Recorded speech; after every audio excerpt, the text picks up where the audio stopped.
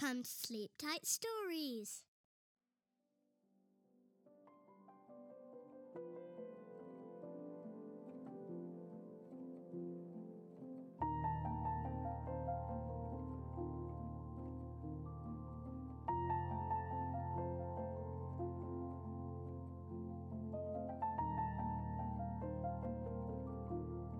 Chapter 7. Shut up as she was in the basket, Blackie could see little of what was going on about her, or where she was being carried. There were little cracks in the basket, to be sure, but one cannot see much through such cracks, especially when being carried along and bobbing up and down. "Oh dear," thought Blackie, "this isn't at all nice. It's like the time when Arthur and Mabel brought me away from the farm. They put me in a basket then. I remember that very well, though I was only a little kitten." Blackie could tell that Mrs. Thompson was carrying the basket, for every little while the lady would speak to the pet cat.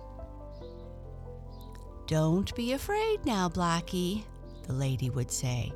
"You will be all right in a little while. Nothing shall hurt you." And Mrs. Thompson spoke in such a gentle voice, just the kind that cats and dogs like to hear, that Blackie felt better. "I guess it will be all right," thought the black cat. "I'll try to go to sleep, and when I wake up, I may be in the nice country." Blackie curled up in a little ball in the basket and tried to go to sleep. But it was hard work. The basket kept bobbing up and down, and then after a while, Blackie felt herself being set down, basket and all. Then followed a strange rumbling sound like distant thunder.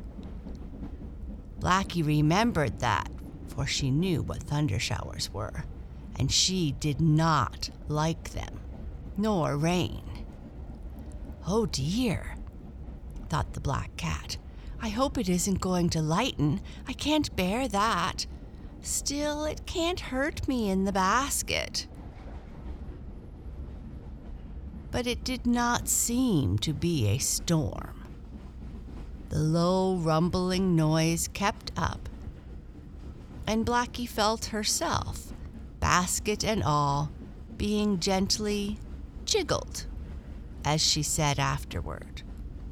Then Blackie began to feel sleepy.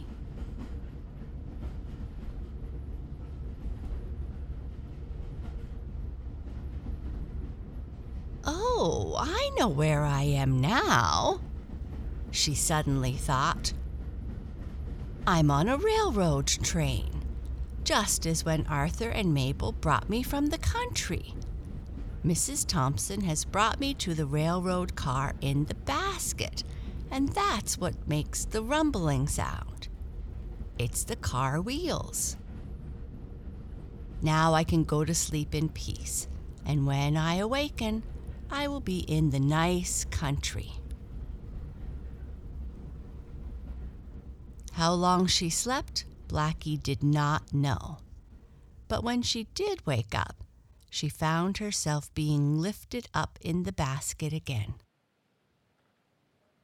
"I guess we must be in the country," she thought. "Now I shall have some nice milk, and perhaps I may see my brothers and sisters." Blackie felt herself being carried out in the air, for she could feel the gentle summer breeze blowing on her through the cracks in the basket. Then she heard a lot of strange noises which frightened her. There were shouts and yells, the puffing of engines, the ringing of bells, and the blowing of whistles. "Oh dear, what can this be?" thought Blackie. "I guess it must be the railroad station where the choo-choo cars stop, as Mabel used to call them when she was a little girl and I was a little kitten." And that is where Blackie was. The train Mrs. Thompson had taken to reach the station, and she had just gotten out of with her cat in the basket. My, I did not know the country was as noisy as this, thought Blackie. But she was not quite in the country yet. You see, Mrs. Thompson had to take a wagon to get to her country place. Blackie felt her basket being set down, and she heard Mrs. Thompson talking to some man about trunks and boxes and about bringing up a carriage and things like that. Then, all at once, Blackie noticed that the cover of her basket was loose. There was a hole out of which she could put her head. "I guess I'll get a breath of fresh air and look around," said Blackie to herself. Out of the basket she popped her head, and she saw Mrs. Thompson standing a little way off on the station platform, talking to the baggage man. On the track to one side was the train which had brought Blackie and Mrs. Thompson to the country. The engine was puffing and the bell was ringing, for the train was about to start off again. All of a sudden, there was a dreadfully loud noise, almost like a gun being fired, and then followed by a loud whistle. "Woo! Oh my," cried poor frightened Blackie to herself. "This is dreadful. It must be a terribly big dog after me. I'm not going to stay in this basket and be bitten." With that, Blackie gave a sudden jump, and out of the basket she went, knocking it over. The whistle of the steam engine and the loud noise, which sounded like a gun, but which was only the train giving a strong puff of steam to get started. All these noises kept getting louder and louder, and Blackie was so scared that she ran along the station platform until she found some boxes and barrels. And in among these, she ran to hide. "At least the dog can't get me in here," thought the black cat. "I am safe for a time. Oh, what a lot of adventures I am having.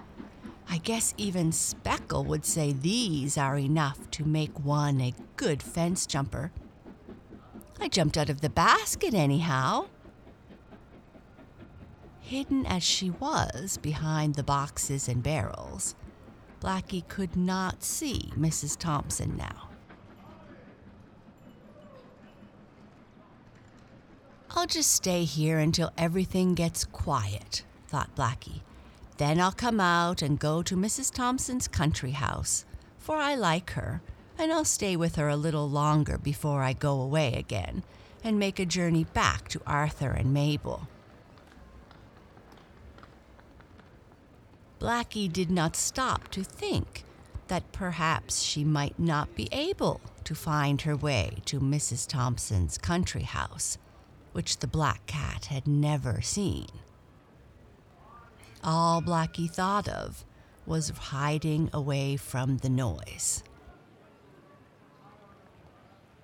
The train puffed away, and it grew more quiet about the station, but still there were quite a number of sounds. Men and boys walked up and down the platform, whistling and calling one to another. "I won't walk out yet," thought Blackie. Meanwhile, Mrs. Thompson, having finished telling the expressman about bringing her trunks to the country house, looked around for the basket with Blackie in it. She saw the basket turned on its side, but no cat in it. "Oh dear," cried Mrs. Thompson. "Where has Blackie gone? Blackie! Blackie! Where are you?" But Blackie did not meow or purr in answer. She did not even hear Mrs. Thompson calling. For just then, a baggage man wheeled a rumbling truck along the platform, and it made a great noise. "Oh, where can my cat have gone to?" asked Mrs. Thompson. "I must find her. Did anyone see her?" "I saw a black cat jump out of the basket just as the engine whistled," said a man. "That was Blackie," said Mrs. Thompson. "Which way did she run? I'll give $1 to get her back." "She ran down the platform," spoke another man. "I'll see if I can find her for you." "And so will we," said 2 or 3 boys. They would have been glad to find Blackie to get the $1, I guess. Then began a search for the black cat.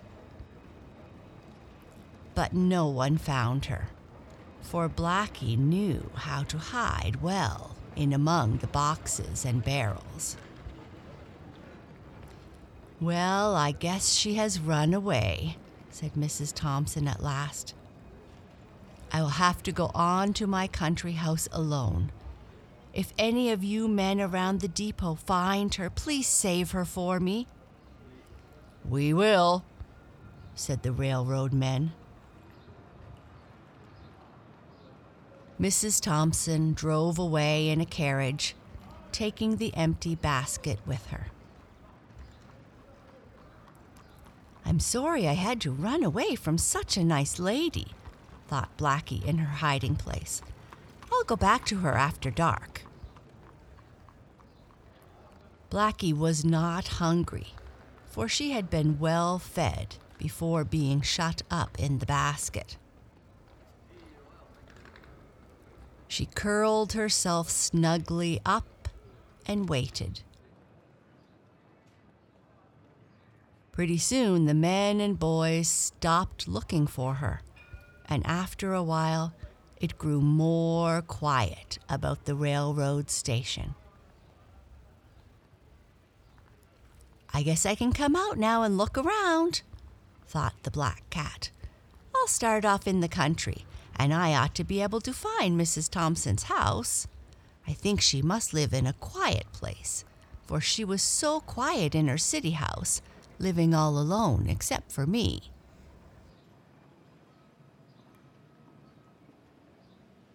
Blackie stuck her nose out a little way from in between 2 barrels. She sniffed the air, and she smelled no danger. Then she looked around and came out. She ran down the platform a little way. There were no trains at the station now, for which Blackie was glad. "Now for a nice trip to the country," thought Blackie. She looked across the road and saw that the station was near a little country town. There were wagons going up and down the street, but not as many as in the city where Blackie had come from. "I wonder if I can get a drink anywhere around here," thought Blackie.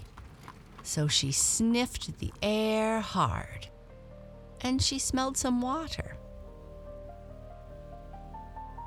She went toward it and saw, not far away, a drinking fountain for horses. Some of the water dripped down and had made a little puddle on the ground. I'll get a drink there, thought Blackie. And while she was drinking, something else happened to her.